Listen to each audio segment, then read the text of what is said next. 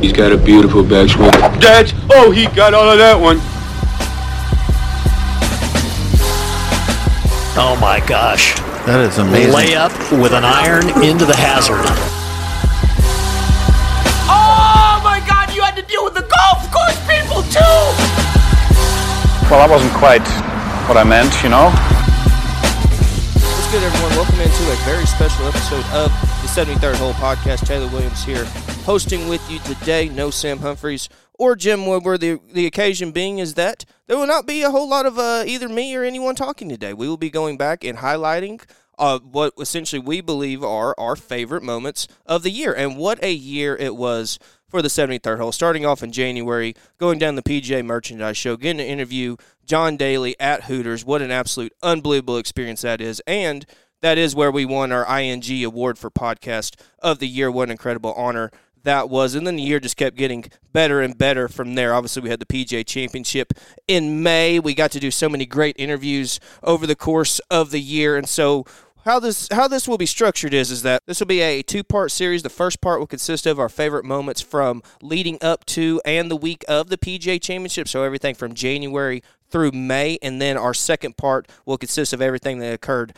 from June passed on to the end of the year. And so for anyone else, there will be some things left out of our favorite moments because they were put into our Holy Awards, which was our last show. If you have not listened to that episode, that is where we gave out our annual awards, aka Player of the Year, Favorite Moment of the Year, Patrick Reed Award for the D-Bag of the Year. So a lot of great awards given out there, so definitely make sure to go and listen to that to make sure you get the full experience of everything that occurred this year. So we'll go ahead and start down in Orlando at the PGA Merchandise Show, where we got to interview the likes of many, many people when we were at the Hooters location down in Orlando, right next to where the PGA Merchandise Show was being held. So what I'll do is for each of our clips that we have coming up, I will stay the date of which the podcast occurred, so in case you want to go back and listen to the full episode in all of its entirety, you'll be able to go back and do that. So here is our interview with John Daly and legendary country singer Colt Ford from the PGA Merchandise Show in Orlando. This interview occurred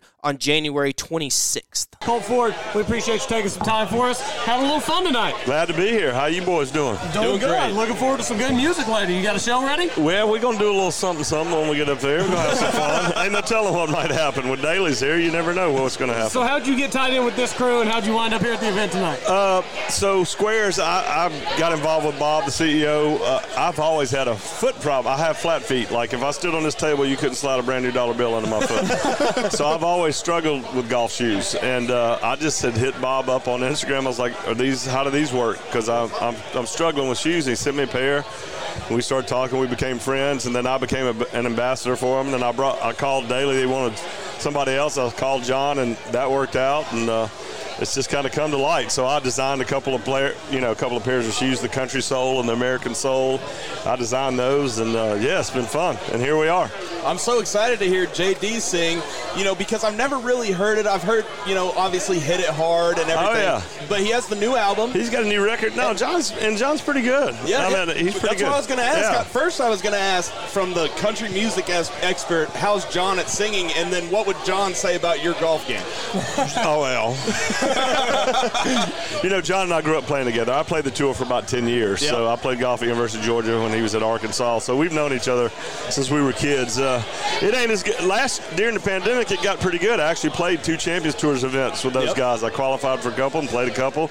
That was fun, but then we went back to work last year. So my golf game isn't as good as it was because I've had to go back to my real job, but at least I know what I'm getting paid in music. You don't know golf till you get done at the end. So golf, you work on commission. Yeah, it's 100% on commission. Believe me, that's a handy piece of information to have. You know what you're getting paid before you start, so it's not bad.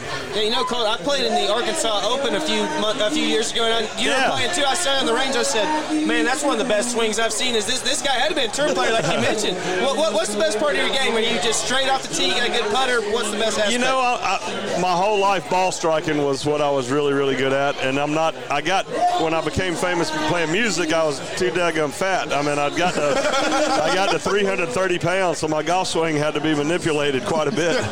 But I've lost a bunch of weight, so I'm starting to get that back. And I'm just kind of an all-around player. I got to, in the music business, I got the most ability just because I've played a lot longer than everybody else. But now, you had a bit of a health scare. Is that something you're comfortable talking about? Yeah, I got a problem. What went down there? Just crazy. I had this spot come up on my eye that a friend of mine was like, hey, what's that spot in your eye? I'm like, I don't know. What are you talking about? I really didn't notice. I didn't notice anything, and took a picture, and I sent it to a friend of mine who's an optometrist, and he goes, you just take these drops. You'll be good. 2 weeks. I'm like, all right. So I take the drops, 2 weeks. I'm like, looks the same, maybe bigger. He goes, well, it's beyond me now. So I go back to Georgia to a buddy of mine that does cataract surgery and LASIKs, and he walks in and goes, yeah, I can't help you here. You need a specialist. I'm going, wait, what? I mean, I don't even notice anything's wrong. And one of the top ones is there in Vanderbilt in Nashville, and I went and saw her, and she goes, you're probably 10 days away from having to do full chemo if you wouldn't have got this surgery done. She goes, if you'd have done like most men and just go, well, it's not bothering me, I'll just wait. She goes, you'd have definitely lost your eye. And I'm like, oh my God. I didn't know any, I don't smoke. I'm like, I didn't, but it was kind of freaky. It was really freaky there for a while. All good now, though? Yeah, I'm all good now. I mean, everything's fine. Just, back at it. So how often do you get out on the course? I know you're busy with music. How often do you get out there? You said during the pandemic, but when it's normal, when you're working, when you're playing, how often do you get to It varies, and that's what's hard. And when you've played at a high level like I play, it's frustrating because you want to be able to do what you do, but golf requires practice. I mean, you give me, I ain't shot a basketball in 6 months, but you give me 30 minutes and I can make 90% from the foul line. Golf don't work that way. I mean, like 30 minutes don't touch it if you ain't played in a while. I mean, so I just got done playing in the Hilton Grand Vacation Tournament here, the celebrities with the LPGA. So I've been here all week doing that, and then I leave Saturday for Pebble Beach for the AT&T. So looking forward to that. Yeah. So a lot of golf right now, but we'll see what happens. Who's your partner at the Pebble Beach? I'm thinking I might be playing with Ron Moore this year, I think. Okay. What I might have heard. Which pros did you get to play with last week? Last week, let's see, I played with pros or celebrities, just whoever you were paired up with. I'm just trying to think of the girl, Ryan O'Toole, the first round, and I've known Ron for a while. She's awesome. Great player. And then a little Japanese girl that was really good. I played with Celine Boudier one day. She was very good. So there's a couple, Yuka Sasso, Nasa Hitoshi. Yeah, it was Nasa. Nasa. Sweet as she could be. She was super nice. And the Japanese Golf Channel was there filming her.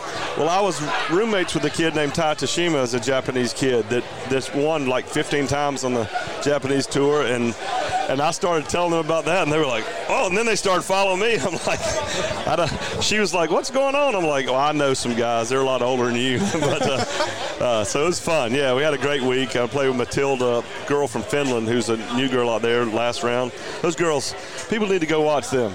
They really do. They really need to go watch how good these girls are. I mean, like, watching a regular tour event is not really reality anymore because they hit it so far. I mean, it's stupid. I mean, it's just a completely different world. I mean, guys that were long when I played are not even, they're considered short today, and they were long then. I mean, and it's not even, you hit it 290 today, they're like, yeah, I don't know if you can make it out here, buddy. Unless it's like 290, that don't cut it anymore, but it's just a different world out there. I know you have a relationship with Toby Keith a little bit, and I think all of our listeners back in Oklahoma, especially, that's where we're based out of. Oh, really? I didn't know that. So you guys are in Oklahoma. Yeah, absolutely. I'm living in Tulsa now. Are you really? Awesome. Yeah. We're all three down in Oklahoma City, but we work with Golf Oklahoma, which is out of Tulsa. Oh, right on. Yeah. I go there all the time to Toby's house and more. I was just going to ask, do you have any stories about y'all playing golf and kind of just go from there? We've got a lot of stories. I mean, Toby, he's been awful good to me for a long time, and he's become one of my better friends. And we've been on tour, and normally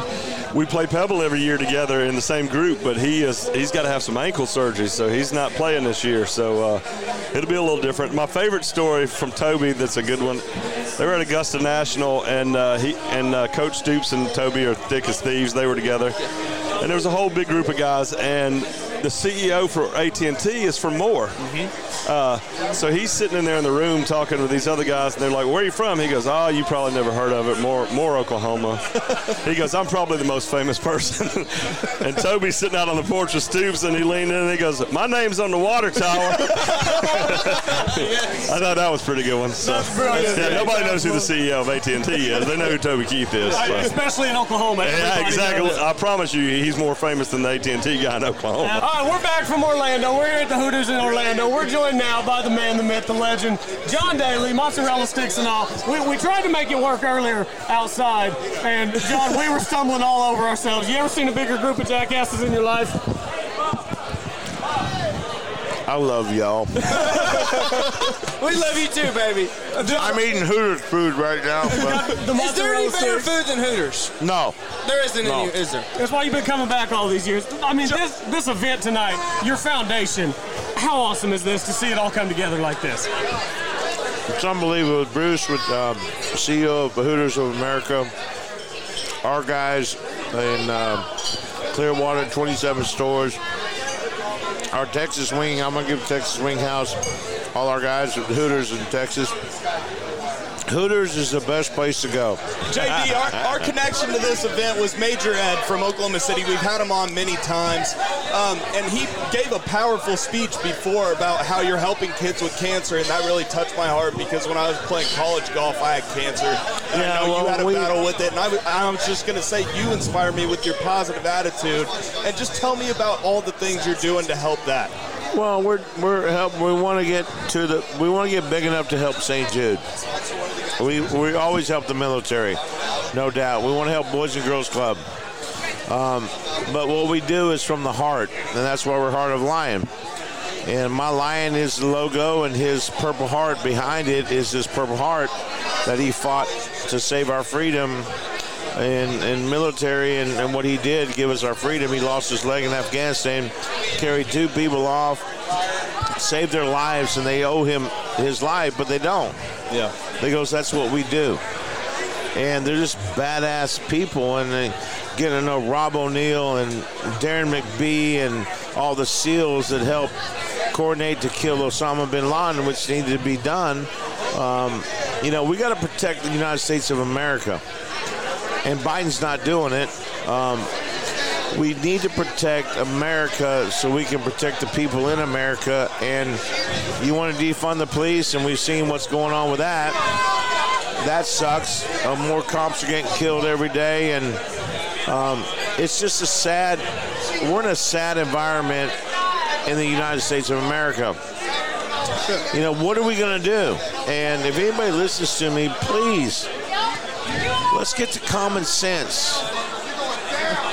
Let's praise the American flag and praise the people that fought for the American flag, and all you people that don't want to, go, you know what? He just flipped the middle finger for anyone that doesn't know. JD, how can we get the United States of America to be one country again? We're so divided right now. How can we get back to where we all just want the same thing? Donald Trump's going to run in 2024.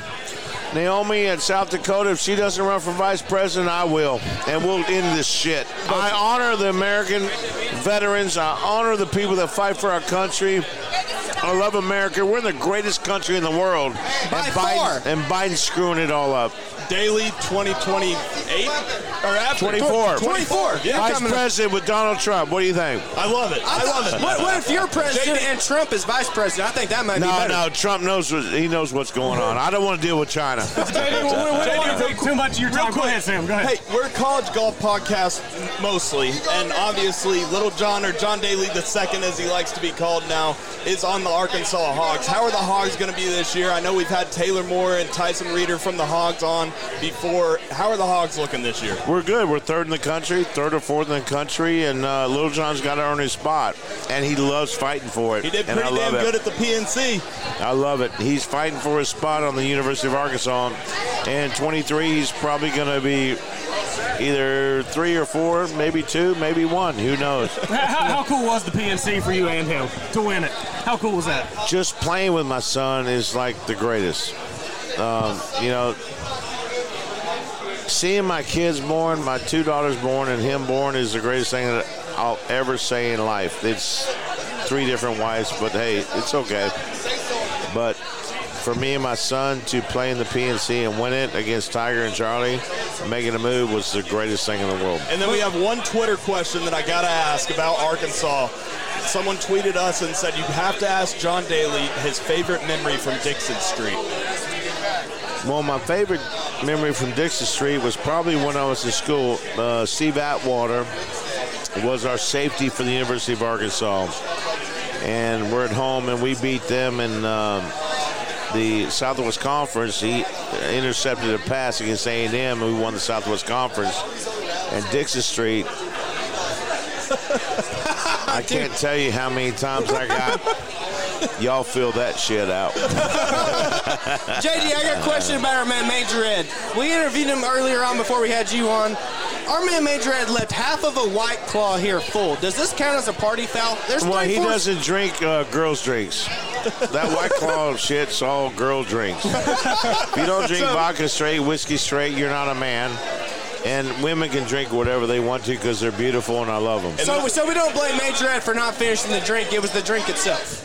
It wasn't even, we're not even sponsored by White Claw. Hey, White Claw, give us $5 million.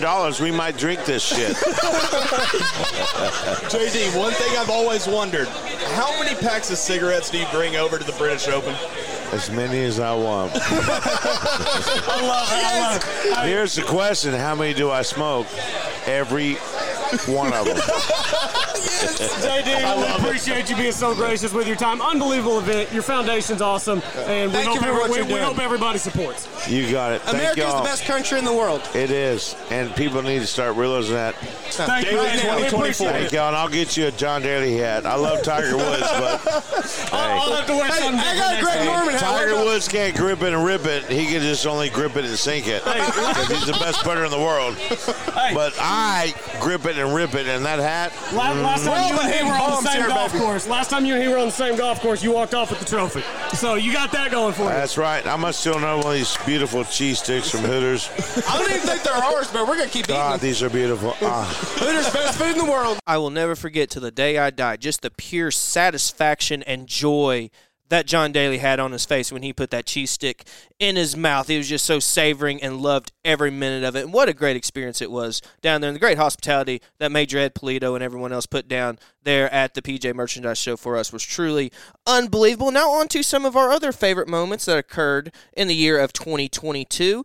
A moment that I unfortunately was unable to attend, but our man Sam Humphries and Colby Powell were able to get down there and got one of our best interviews of the entire year. They interviewed Chris Gotterup, Logan McAllister, and Vinny Patrick Welch, the cross-handed bandit, down at the Charlie Coast Center. And they got some very great insights from the three young gentlemen who will more than likely, all three of them will be tour players at some point. Chris Gotterup is already out there, and Logan McAllister is on his way, and Vinny is still in college this year coming up, so expect a big year from him. So here is a short clip from a March 8th interview down at the Charlie Coast Center with Chris Gotterup, Logan McAllister, and Patrick Welch. Chris, kind of coming from Rutgers, what are the differences you've seen as far as Ryan Hybl's culture? Because I feel like Hybl's culture is such a brotherhood, and I think that that's one of the things that separates you guys as a college golf team, where I never hear anybody talk bad about anybody else. You guys are brothers, and it's kind of, you guys are all friends. You hang out off the course, and just tell me everything about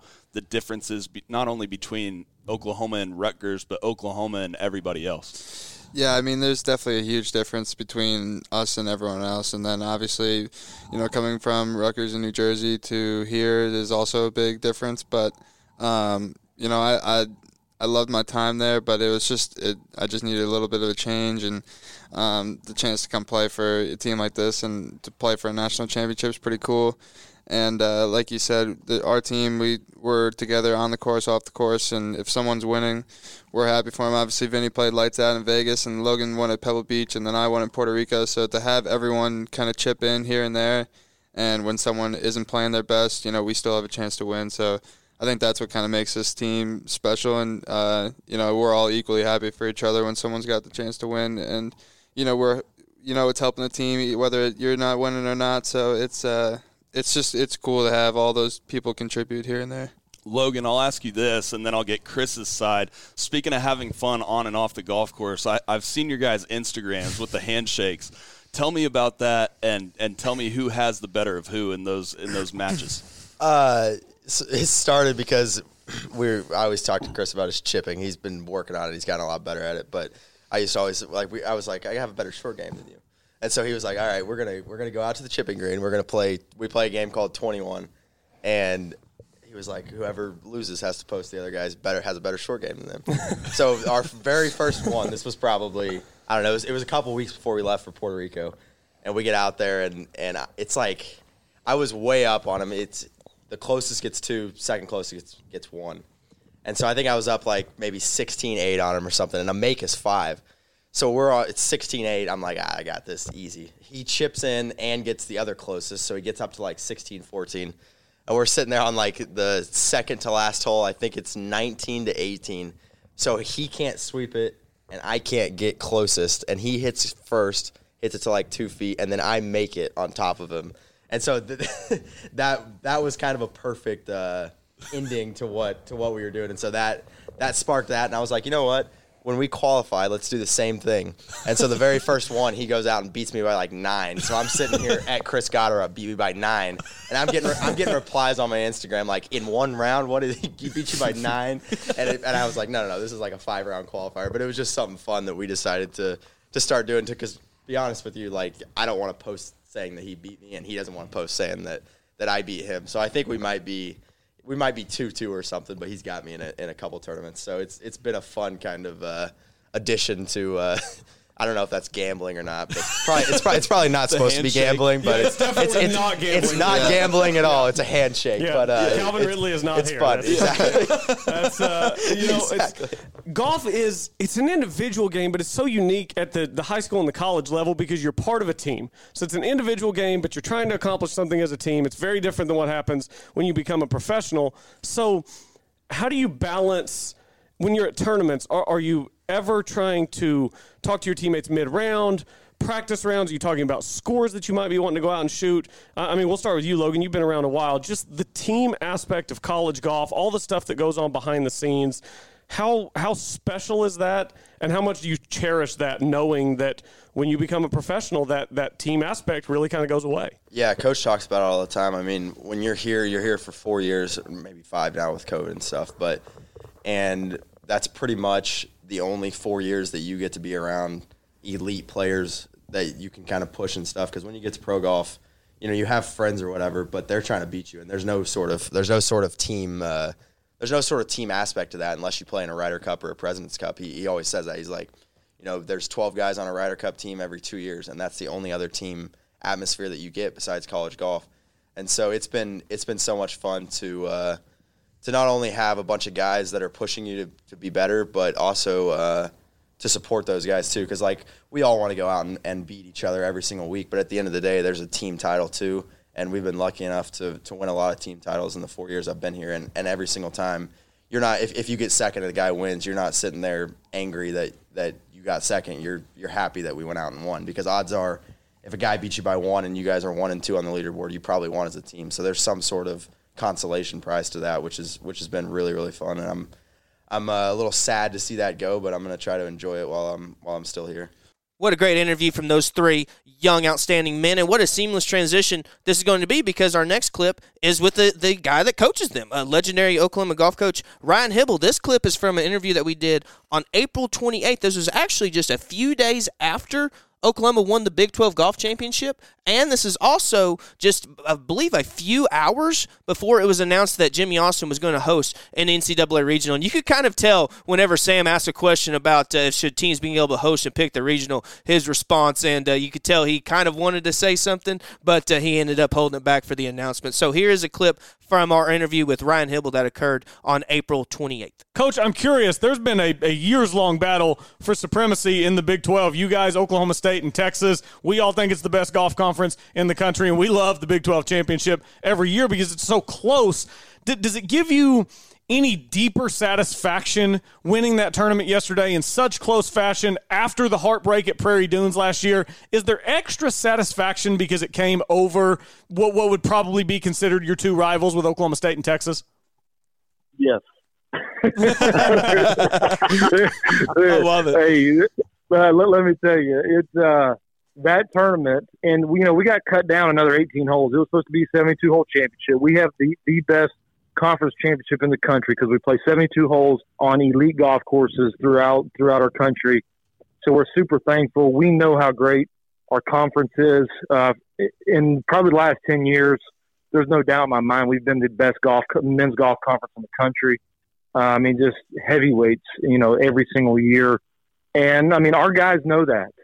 I mean, we talked about it. Since the Big 12 championship has been around, whenever the conference actually moved into the Big 12 from the Big 8, there's only been 3 Oklahoma teams that have won that sucker. That was in 06, and that was the 18 team, and then this 22 team. So there's only been 15 guys that have been able to feel what we just felt, in our program history of the Big 12. And it's a tough championship to win. So, I mean, arguably you could sit there and go, our conference championship is as difficult to win as a national championship. I've been fortunate to do both, and I'm telling you guys, it is that difficult.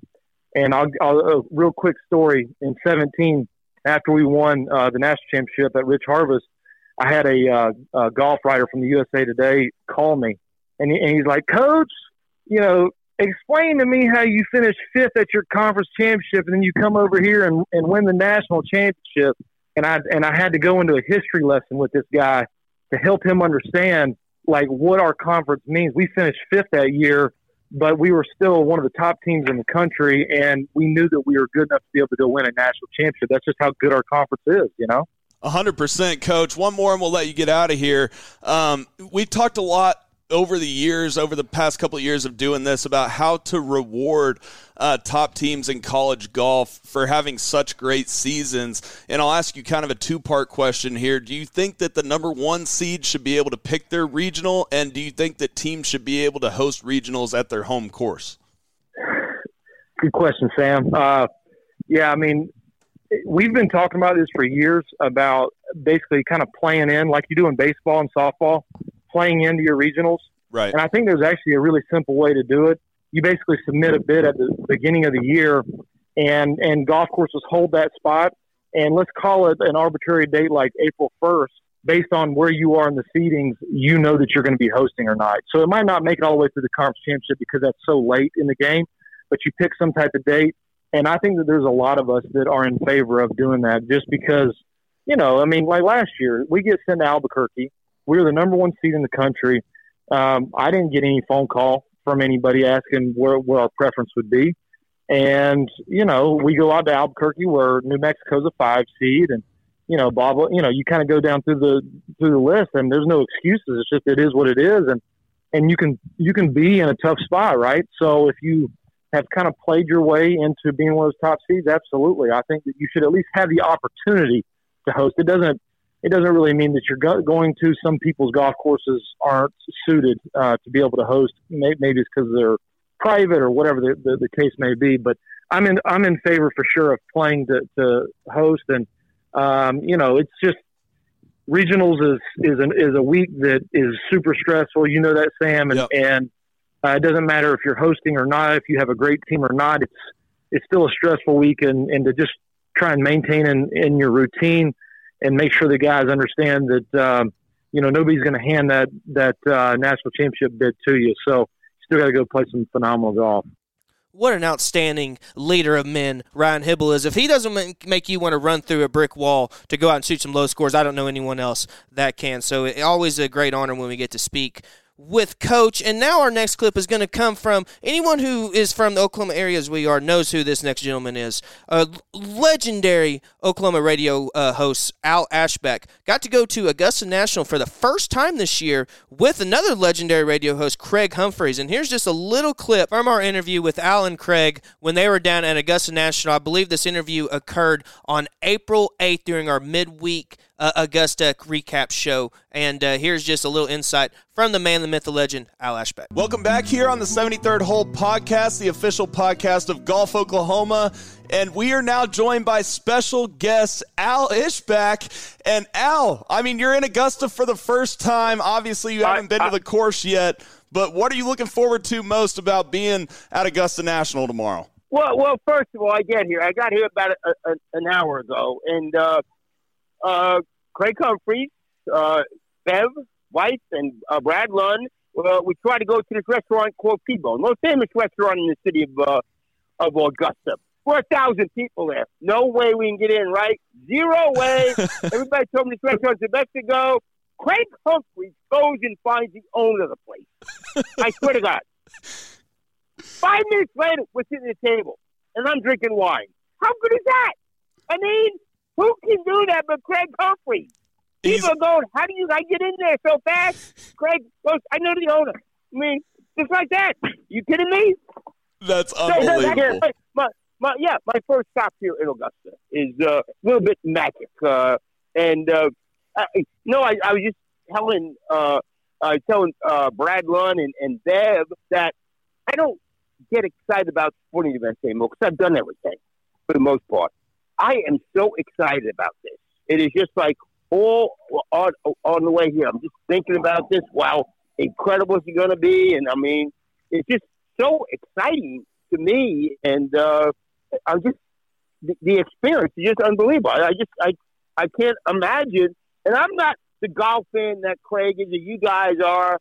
Obviously, I've watched you from a little kid. I mean, so you watch them since you're a little kid, and you go, pretty tough to get. Everybody go, well, you can't get in that place. And again, Craig Humphreys, little magic and everything, gets me a badge. I'm here and I'm excited. And it's like going to a magic place is what it's like. That's what's so exciting for me. And I mean, the hump man down at Augusta National doesn't get any more big league than that. Now, Al, tomorrow's going to be your first day there at Augusta National. What do you plan to do the minute that you get engaged? What's going to be your first stop at the famous abode that is Augusta National? Well, I want to see the course. Obviously, I want to see the course. When you watch something on TV, see, I've traveled the world. So one of the things I watch on TV, I go, this looks like one of the most beautiful places in the world. So it's not just a sporting event to me. It's a travel experience for me, is what this whole thing is. So it's like if every time the last few years watching it on TV, it's like, I can't believe how beautiful this place is. So, and I've been to Westwood and Norman, and so maybe a little bit different than everything. So I don't know, right? Al, I got to ask you, now you're lucky that Tiger made the cut for you. I mean, you were going on the weekend. It's a little bit of a risk. What guys are going to see on the weekend? Are you going to try to get out there and see Tiger at all tomorrow? Oh, yeah, absolutely. You know what? One reason I want to see Tiger, I want to see how crazy the gallery is.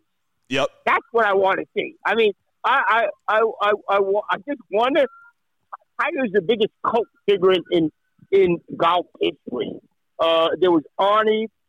Nicklaus wasn't a cult guy. He's just a great golfer. But Arnie was a cult, and now Tiger's the biggest cult of all time in the sport. So you don't have many cult heroes like the Tiger. I just want to see other fans we had. Are they going to scream, get in the hole, or I got to do that? I don't know. This is my first match. I don't know how I'm going to react or act.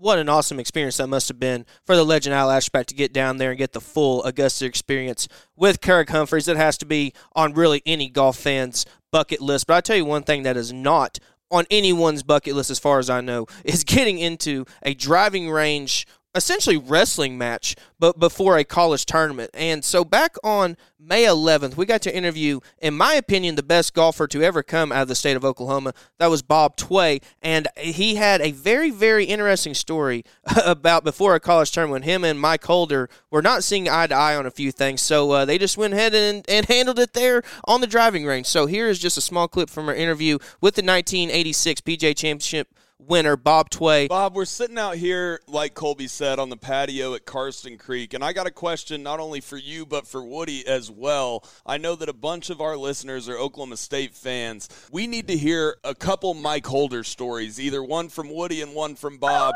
but we got to hear a couple. You want the X-ray? You want the X-rated one? It's a podcast. Absolutely. Yes, absolutely. You guys can say whatever you want. Yeah, you can say whatever you want. Yeah. You could go. You could. We could be on here for days about Holder stories.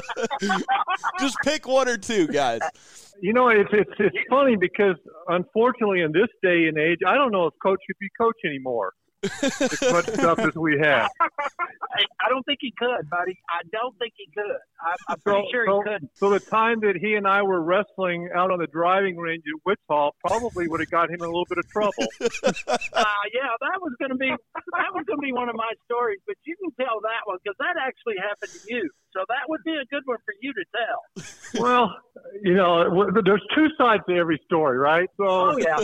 His is probably a little bit different than mine, but for some reason, we had to take Shag back up to that tournament because they didn't have really a driving range. We were just kind of warming up in a field, and Coach took his second string balls, I'll say. They were all his beat up balls, and I kept bugging him. I said, Coach, why didn't you bring your good balls? Don't you trust us to keep them in play? And I don't know, he was in a bad mood that day or whatever, and he'd had enough. And so I smarted off, about something, and he basically just took me down. And there I was, 15 minutes before I was supposed to tee off with all the other teams that are warming up, and he and I are having a wrestling match right there on the driving range. And that is a fact. Coach was bigger than me. This is my sophomore year, and he was bigger than me, and he got the best of me. He sure did, because I got up, and I got on my black slacks and my orange shirt, and I've got grass stains on my back, and I got a cut on my side of my face. I mean, we didn't just wrestle. We were getting after it. And, yes. I was a witness. So this is factual, boys. This is actually happening. And we're all standing around, all of us on the team and all the other guys on other teams, and we're looking at each other going, are you shitting me? What in the hell is this? I'm dead serious, guys. We were going, are you kidding me? What is he doing? So what happened, Bob? Did you just put a tee in the ground and go play golf like nothing happened? Okay, so the second part is, so yeah, everyone's eyes are like, wide open, deer in the headlight. What is happening? And we're all from Oklahoma. We've all wrestled. After you wrestle for a couple minutes, I mean, you're like shaking. Your muscles are fatigued, and you're mad, and you're sweating. I mean, we were getting after it, and so now I've got to go to the tee. And I don't know if I don't remember the golf course all that well up there, but all I know is on the first tee, if there was out of bounds left, I would have been in it because I hit it 2 fairways over off the first tee. The biggest snap hook you've ever seen. And I trundle over there, and I'm still so mad I can't even see straight. And I end up make double bogey on the hole. And I'm like, I don't know what to do. I'm beside myself. And so fortunately, we had a long wait on the second hole. Someone had lost the ball or something ahead of us or whatever. And I got to sit down on a bench, and I just kind of got to collect myself a little bit. And I ended up playing okay, but it's weird because we finished the round. Obviously, Holder and I didn't speak. We got in the van, and we got to drive back to Stillwater, 2.5 hours. And Coach is driving, and I'm actually up in the front seat. We haven't spoken. We didn't speak for 2 weeks. So, and then all of a sudden it was like, I guess the time limit was up or whatever. And then all of a sudden it was kind of like, okay, it's over with or whatever. But it was a very uncomfortable situation for quite a long time. It was uncomfortable. Hey, guys, can you imagine? It was uncomfortable for all of us. And there was more than one time when we all had to ride in that van after he was pissed off at us. And if you tell Woody he can't talk for 2.5 hours, that's tough on Woody. That is really hard for Woody to do.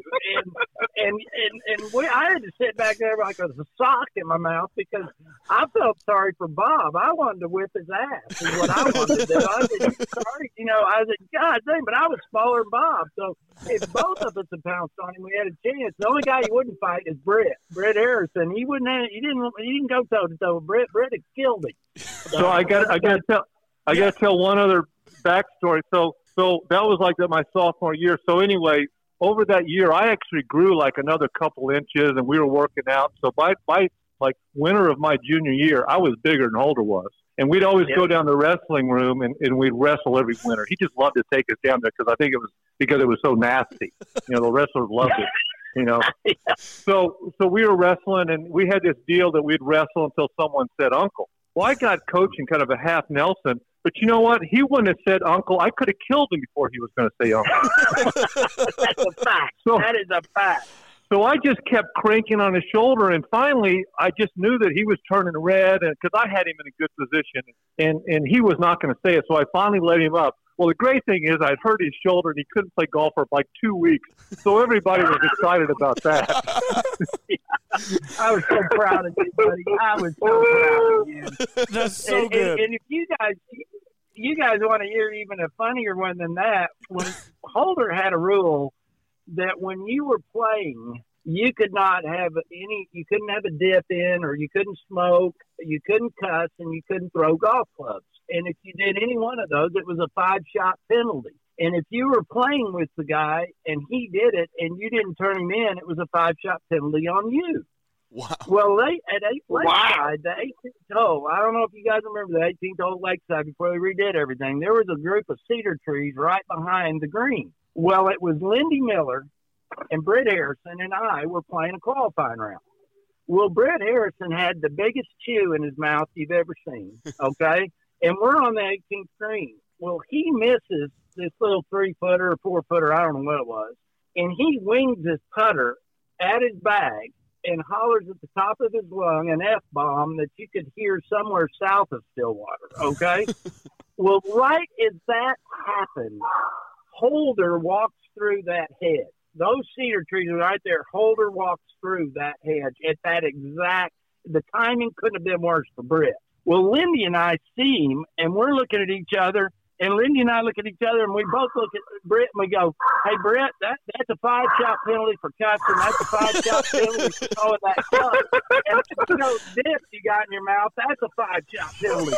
Well, Holder's having no part of this. He says, you three, get in the clubhouse now. Get in there. So we go in there, and I don't know why, but Bob will tell you, but Holder had to burr up his ass for me from the time I hit the door. And I don't know what I did wrong the whole time, other than I was just kind of a happy-go-lucky guy, and he didn't like that. Well, anyway, we get in this office, and he's sitting there in front of us all, and he goes, first off, every one of you is getting 15 shots. What? I said, we called it on him. He goes, you shut up. Well, okay. So I shut up. Well, then the funny thing happened. We had a big tournament coming up. Well, he needed Brett and Lindy. He didn't need a Woody. I mean, Woody was just, trying to make the team. But all of a sudden, they didn't have those 5-shot penalties like they were, and they went on the tournament. And I went, what the hell? He said, Woody, you shut up. And there's 2 stories for you. And Bob's right. We could go on. Guys, this show ain't long enough. We could go on for as long as you wanted because they are nonstop. Every time I go back and I hear that story, I don't believe that it's true. Like, it's just so beyond crazy that something like that happened. But also, every time I hear it, it makes me picture it a little bit better, and I feel like that I'm almost there reliving the events that transpired on that fateful day. So what a great story that was, and thankful for Bob for sharing that. It's up there with one of the best stories that we've heard on the 73rd Hole podcast. Now, we're going to get on to something a little bit more on a more of a serious note, and when it comes to the timing purposes, it was probably one of the best interviews that we've ever had on this podcast coming up. During the week of the PGA Championship, it was either the day or, nevertheless, it was the week that Alan Shipnuck released his book on Phil Mickelson. So that was the overall major talking point because Phil wasn't even at Southern Hills, and I had been saying for a month leading up to that was the reason that he was not going to play. So definitely a very, very highlighting, polarizing deal that happened that week at the PGA that didn't even occur because of golf. So here is just a small clip from our interview with Alan Shipnuck that occurred on May 18th, and Alan shares some of his more shocking insights from diving into Phil's life. Alan, how is everything going? Obviously, it's been a whirlwind month or so for you. Number one, just personally, what has this all been like for you as not only a reporter but a person? Yeah, there is actually a human heart beneath the reporter costume for sure.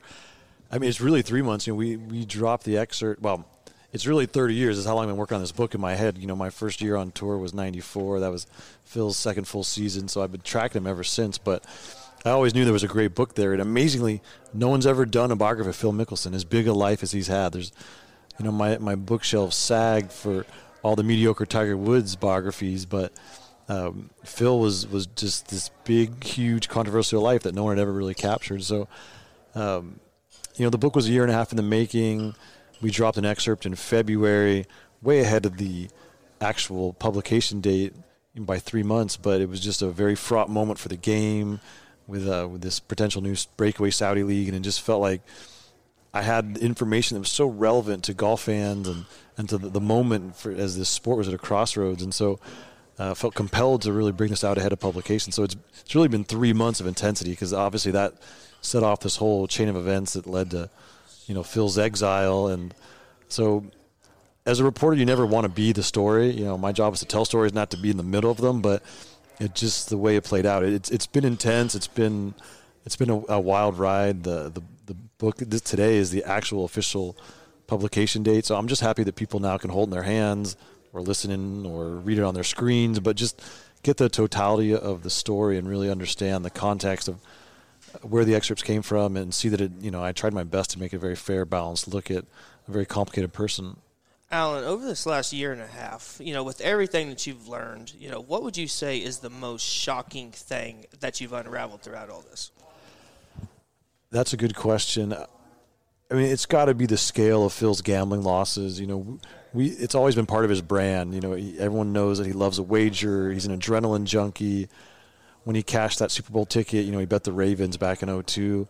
28-1, put down $20,000, won $560. Like, he loved crowing about that. Like, Phil has never been shy about this. These Tuesday money games on tour.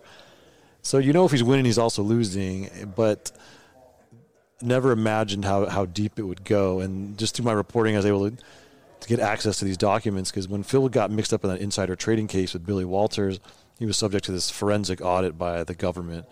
And the 4 years they scrutinized, 2010 to 14, he had gambling losses of $40 million.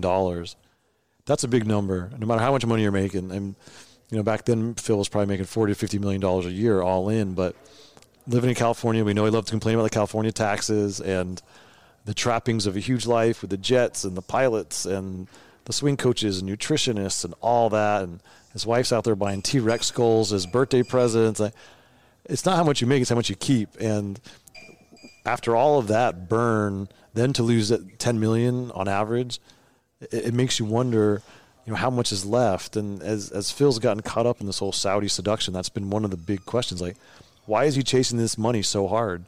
You wouldn't think he needs it after all these years as the number 2 money career money list in the PGA Tour. But I think when you see the scale of the gambling, it helps explain some of his behavior, and that maybe the Saudi thing's more about necessity. And so that would be the single most shocking thing to me. And Alan, you followed Phil, like you said, you've been in business since 1994.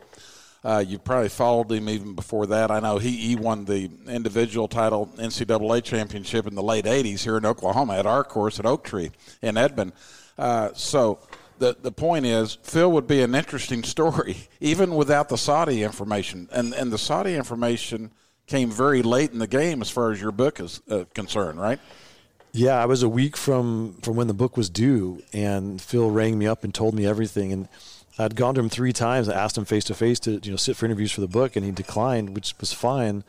But in the end, he couldn't help himself. He had to tell me how smart he was and how he had gamed the whole system. And he was smarter than Jay Monahan, the tour commissioner, and he was smarter than Greg Norman, the figurehead for the Saudis, and that he had expertly played them against each other, created all this leverage, had gotten all the things he'd always wanted but could never have from sort of a structural standpoint in professional golf. And so that's what's interesting about Phil, is he's always battling his inherent tendencies. And even though he didn't want to talk to me and he decided it wasn't a good idea, he just couldn't help himself. And that's of a piece with how he lives his life, how he plays the game. Should he have, when he's in the trees on the second hole at Winged Foot, should he just hit a nice little safe little wedge into the fairway? Of course. But he wanted to hit a hero shot and win the U.S. Open in great style. And instead he set himself on fire. He's walking a knife's edge in so many different ways on the golf course and off. And it's what makes him so compelling and maddening and riveting. But there's a downside to that. And, this exile he's been in is obvious proof of that. So thankful for Alan's time that day and for something you can't see on the podcast. We did this interview very, very late at night, and so thankful for Alan because he could have easily said, no, I don't have time. I got to go. He's got a busy week. It's PJ Championship week, but he took his time out of his day to give us some really great insights. So make sure to go check out that full interview in its entirety. It's definitely worth your time to hear the insights that Alan gives. I know that he got a little bit of a bad rap for all this Phil stuff and saying really questioning his character from a lot of people, but from people that have met him personally, he was outstanding to us, and we have nothing but great things to say about Alan Shipnuck. So during that same week at the PGA Championship, we had so many things transpire. We had Tiger playing, which was my favorite moment of the week. We had Justin Thomas beating Will Zalatoris in a playoff. We had Mito's choke on 18, hitting the ball into the creek, and so we did. I believe it was every other day, we did 4 or 5 episodes that week, and you could just tell with the next clip coming up just how tired we all were, especially myself. I was just drained from the entire week, sun up to sundown, Monday through Sunday, just there and watched so much golf. I loved every minute of it. If this qualifies as work, it's the best work I've ever done. It was so tiring, but yet so awesome and such an experience that I will never forget for the rest of my life. So here's just a short clip from after the final round at the PGA Championship. This is our initial thoughts when we got off the golf course. Guys, I don't know where to start. I probably had the coolest experience of my life today, at least work-wise. I don't know where to start. Well, I walked down the fairway. No idea. Guys, I walked down the fairway of a playoff for a major championship today. The electricity in the air. I got up the hill to do the radio show with my dad and Woody was on the air, and I said, guys, I honestly think this could have possibly been the greatest sporting event in the history of Oklahoma. T-Dub, start wherever you want to start, and just give me your full view of what you saw today. You guys know when you get up Christmas morning when you're a kid and you have like 45 packages and you have no idea which one to start on, so you just kind of dive head in first. I feel like that's exactly what this is. Every storyline that came from today was absolutely just picture perfect Christmas morning present, because one of the things that had gone on the last few days is we kind of been ripping the course a little bit and how things could have been better. And literally today was the best Sunday imaginable for the situation that we're in. And I, in not my wildest dreams, thought that Justin Thomas was going to be able to win this tournament from 7 back. I watched his entire warm-up session this morning on the range, guys, and he looked pretty good, Woody, but there was still nothing there that made me say, obviously, too, I thought he may be able to get to 4 or 5 under, but I didn't think 4 or 5 under was going to end up being the winning score. He had to have so much help make it down. So, Woody, you were obviously being able to watch firsthand experience from the television, so kind of give us a experience of what you saw from watching the tournament. Well, it was 2 things that I thought were really important coming down the stretch,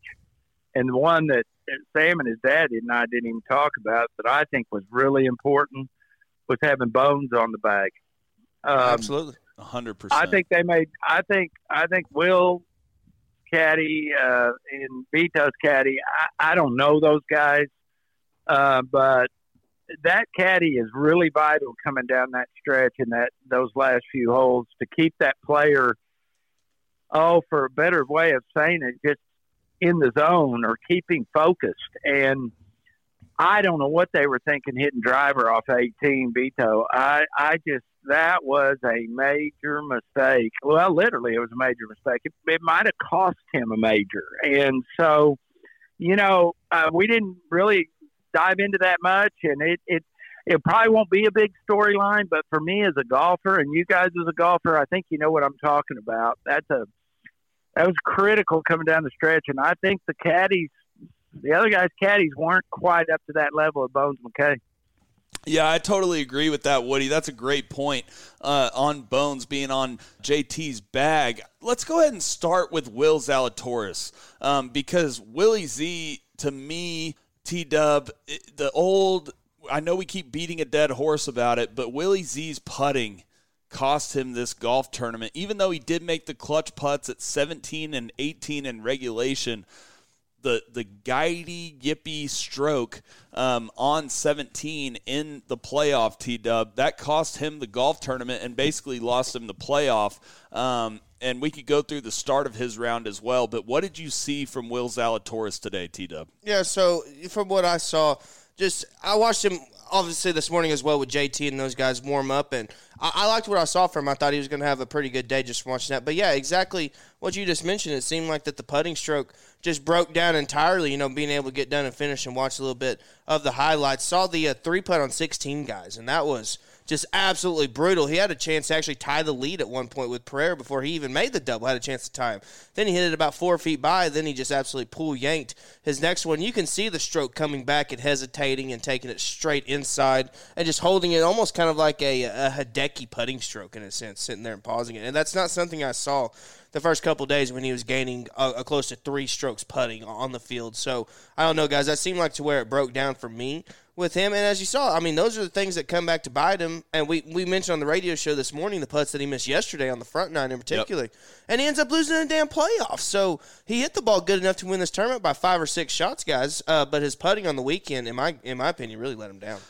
By far the best week of the 2022 calendar year, and made so many great lifelong memories that I will never be able to forget. And with the announcement from our very own Sam Humphreys not too long ago that Liv will be making a stop at Cedar Ridge Golf Club in Broken Arrow, not too far away from Southern Hills in Tulsa, where the PGA Championship was, maybe we can have some very similar stuff go on this year. So looking forward to not only the past that we had this last year, but the future of 2023 and what it holds, not just for our podcast, but for golf in general. And so for the last clip on our season recap show, part 1, this did occur after the PGA Championship, but for time purposes, I wanted to include it here at the very end because it was by far my favorite personally interview that we did all year. I got to go down and I played Dornick Hills with Golf Oklahoma's very own Ken McLeod, and I got to say Mr. Ken's got a little bit of game now, so don't be sleeping on Ken if you ever get any scrambles with him. But we got around Dornick Hills, and I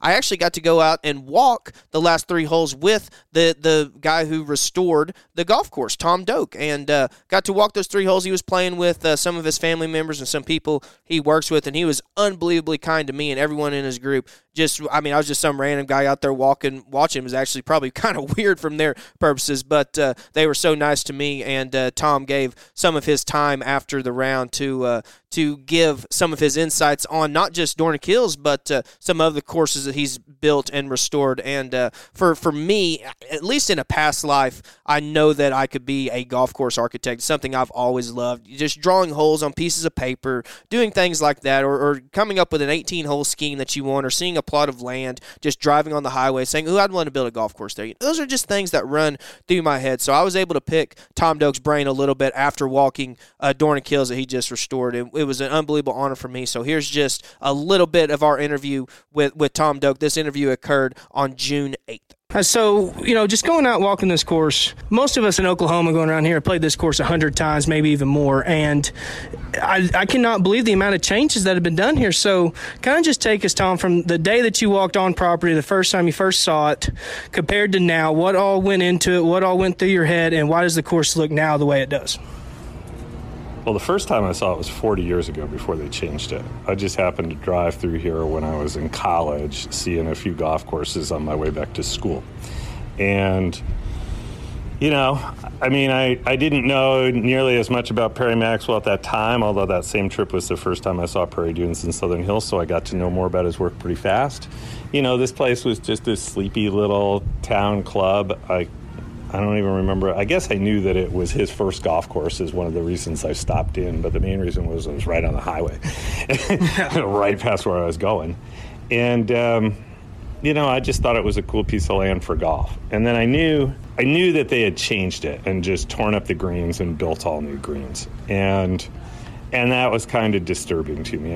I've seen when I was traveling in college and after college, I would see tons of old golf courses like this that were really good golf courses, and they'd just been tinkered with and changed to death. And it's why would somebody change that green? And why are you adding bunkers and moving bunkers around?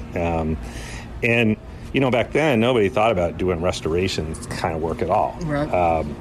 But we've been lucky to work on a bunch of good old courses that just, when they asked us what they needed to do, it was like, well, stop running some new direction and just, don't make changes for tour pros because your members aren't tour pros, and just get back to what made the golf course good in the first place. And, I mean, when I started doing that 30 years ago at places like Garden City Golf Club and San Francisco Golf Club, they hadn't been torn up too bad. So it was, we would do things slowly over time. But, nowadays it's like if you can convince the club to do it at all, it's like, let's do this in one shot, close the golf course and get it fixed. Really, I mean, if you're going to change the greens, you have to close the golf course to change the greens. And then it's like, well, what all are we going to do if we do it? Yeah. So anyway, a few years ago, I finished one of my books, and I was doing an interview with somebody, and they said, if you could restore any of these old golf courses you've seen, what would it be? And I said, there's two, Bel Air in California and Dornick Hills, because it was Perry Maxwell's first course. And like 5 years ago, I got a call. Somebody at Bel Air read that interview and asked me to come talk to him, and I didn't make the comment because I was trying to get the job. I mean, they had another architect, and they had been making changes going the other direction for years, so I didn't think they were going to hire me, and I didn't know that I knew anybody at Bel Air at all, but in fact I knew a couple fairly important people there. So we wound up redoing that like 5 years ago. Great experience. And then here, I always had the sense that it's a small town place. They didn't have the money to do that kind of work, even if you could convince them it was the right thing to do. Right. So I said in that interview, I'd do that for free. So like 2 years ago, just at the start of the pandemic,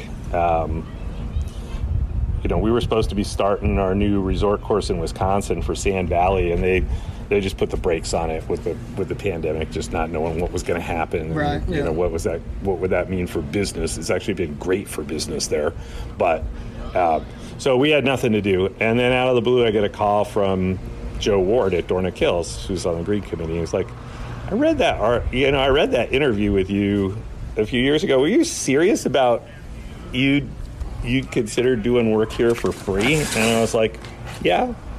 And I said, like, you have to pay the guys that work for me, but, I'll put in my time for free. And he said, well, we got to put in a new irrigation system, so if there's any time to do anything, it's now. Would you come down and take a look at it? And I said, yeah. And he said, how much do you think it would cost? And I said, I don't really know, but I think you've got to rebuild the greens because you changed them completely. And a Perry Maxwell course without Perry Maxwell greens is not a Perry Maxwell course. Yeah. And he's like, oh, I didn't want to hear that because that's going to be expensive, and the greens are in good shape right now. We regrassed them a few years ago, and they're looking real good. And I was like, yeah, well, so I came down and looked at it, and they put me in the cart with an older member, Bruzzy Westheimer, and after a few holes, he told me that his grandfather was Perry Maxwell's brother-in-law, but more than that, Perry Maxwell's brother-in-law was like the project manager and shaper for a lot of his golf courses. Oh wow! Dean Woods and his brother, the Woods brothers, were kind of like Eric and Blake for me. They would go around and build things with Maxwell. It was kind of like they moved the family to northern Michigan for 2 summers working on Crystal Downs, where I'm a member. So, once, hearing Bruzzy talk about the golf course back in the old days and just, getting a sense of, I realized it was really important to him and that the thing actually might happen. And that's been part of the coolest experience of this is that, Maxwell's granddaughter, who lives in Santa Fe, was here last night for the reopening thing, and it's cool that the family is behind it. I mean, that's why it happened. And, it's clear that Perry Maxwell still has his imprint so much around Oklahoma golf. So, and obviously you're a great architect yourself, designing Pacific Dunes, Terra ET in New Zealand, some of those other courses. So when you get to a place like this and you're looking for a restoration, how much of it do you go from what the course used to be and what Perry designed to kind of what you have in your own taste and what you would like to see the course be? If you use the word restoration, you shouldn't be introducing too many of your own ideas. You're really, you have to take the word restoration with a grain of salt, because we don't have, when clubs decided to blow up their greens 30, 40 years ago, they didn't make maps of what they were about to blow up. They think they're doing the right thing. So we don't really have all the information we want. We have good aerial photos, so we know just how big that green was and what the shape of it was and where the bunkers were around it. But the actual 3D stuff, we're guessing a little bit. That's just based on having seen some Maxwell courses and the green site itself and okay, how would something fit in here and not be too severe? And then the other part of it is, a couple of these greens, if I put them back exactly the way they were, they wouldn't work. I mean, one of the reasons the club blew it up was that there were a couple of greens that just had a ton of back to front slope. And if you were in the back, you putted right off the front and down the hill 30, 40 yards past, which, because these greens were built in 1920 when the green speed was 5 or 6 on the stimp meter. And they used to have sand greens. That's what they first originally had. Yes, the first 3 or 4 holes were just sand greens.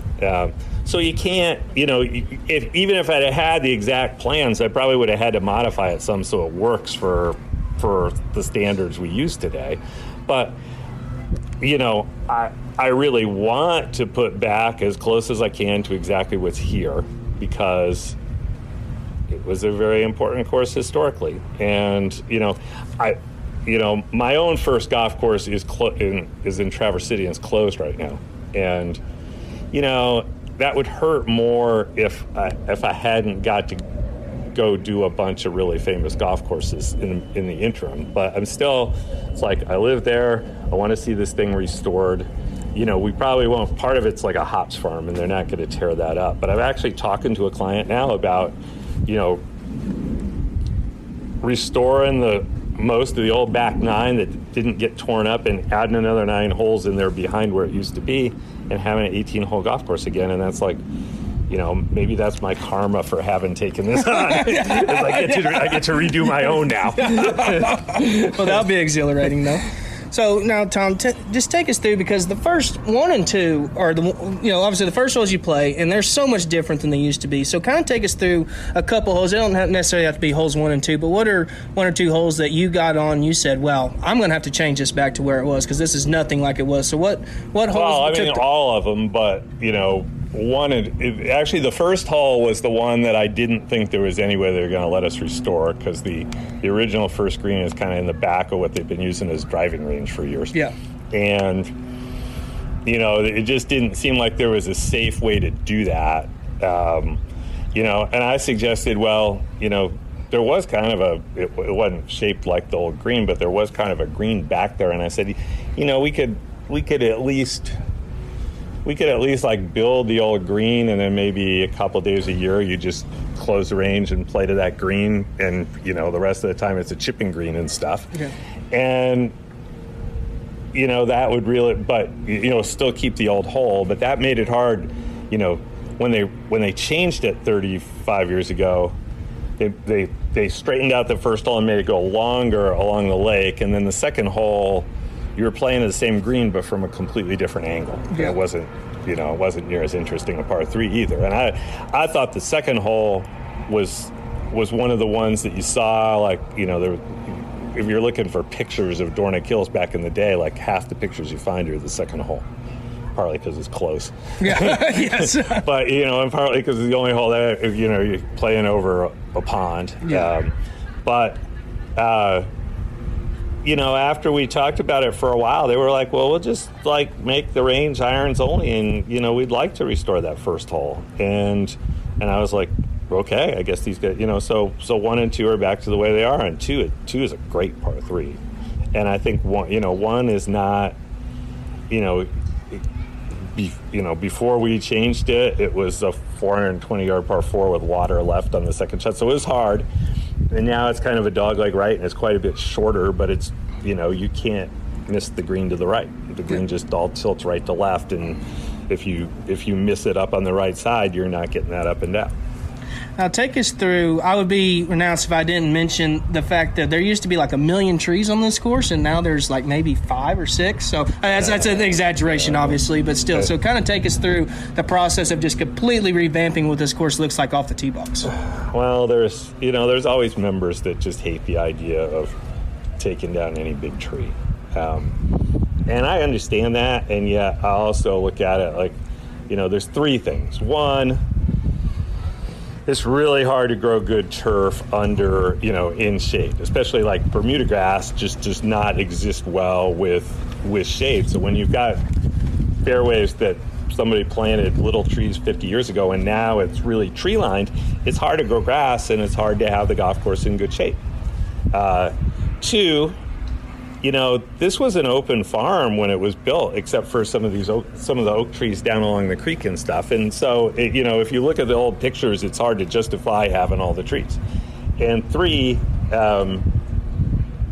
sitting up here at the clubhouse and looking, the first time that I came here to sit on the patio of the clubhouse or even the porch upstairs and look out toward the green on 16 and 14, but the cliff there, it's really only 400 or 500 yards from here, but you couldn't see it because of all the trees. And it's like, God, you ought to be able to see that. Yeah. And you ought to be able to see, if they give me carte blanche, there's a couple more of these trees right here that I would take down just so you can see, I can almost see the second green from here, but not quite. Yeah. And just, that's what this place felt like originally. That's why the clubhouse was here. You just had a big sweep, big broad view of the whole golf course from here. Very nice. So then my last question, Tom, you had to pick one hole out here to be your favorite. What hole would you pick? Oh, I mean, a bunch of these holes have really grown on me now that I'm more familiar with them. Like, I would say my favorite holes are the 3rd hole, par 4. That's one of the best greens that we worked on. The 6th hole, the par 5 coming back, I really like everything about that hole. 7 is a tricky short par 4. 9th green really came out great. But 14, the short par 4 is a cool hole. I talked a lot with Mike Holder about that hole. He played high school golf here, and he was just he came down a couple times to help, and that was the hole that he spent the most time on because he's like that was his favorite hole, and he wanted to make sure we got it right. but 16 here is just it should be world famous. I mean, there is no hole in the rest of golf that's like that. And that is so rare to see a great golf hole. And, I look at it like, well, I wish that was mine. But you couldn't copy that, without the cliff face at the angle that it's at. There's no way you could copy that anywhere else. No. So, and that's, when you're a golf course designer, that's the ultimate success is when you build something that's like, yeah, this fits this place perfect, and nobody else is going to do this. Yeah. So, Tom, just kind of take us through what's the next few months, the next few years of your schedule look like? You got any projects coming up? Any restorations? Any new courses on the resume? I am out of the consulting and restoration business almost entirely to focus on new work. The only thing I've agreed to do is restore Crooked Stick because I worked for Pete Dye growing up, and I spent some time there with him, and so it's kind of the same as here. That was his first great golf course, and if I can help him put back some of the old character of it, I'll help him. But I've done 40 new golf courses in my life. It's like I should put a few more out there, and luckily right now it's like there are tons of people calling me, so I have like 10 or 12 new golf courses to build in the next 5 years. Wow. And yeah, I'm shocked that there's so much more interest in golf coming out of the pandemic, and there's so many more people relocating now in the country. People moving to. A lot of the calls have been from like Texas and Florida because people are moving from California, and people are moving from New York, and moving to those places.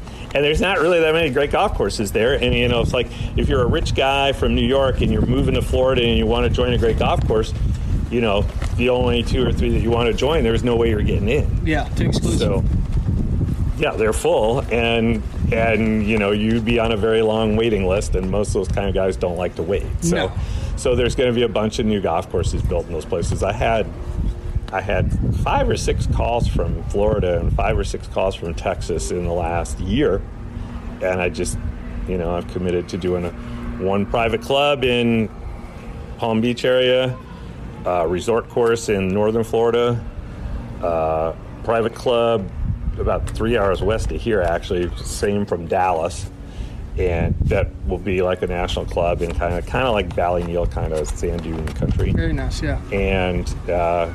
And a resort course in Texas too. So I figure that's all I can do is, when every single guy that calls you says, we want the best course in Texas, it's like, well, I can really only do that once or twice. Yeah, it's like Texas is a big state, but the best still only has a certain place on the menu. I'll just have to pick which one I like the best.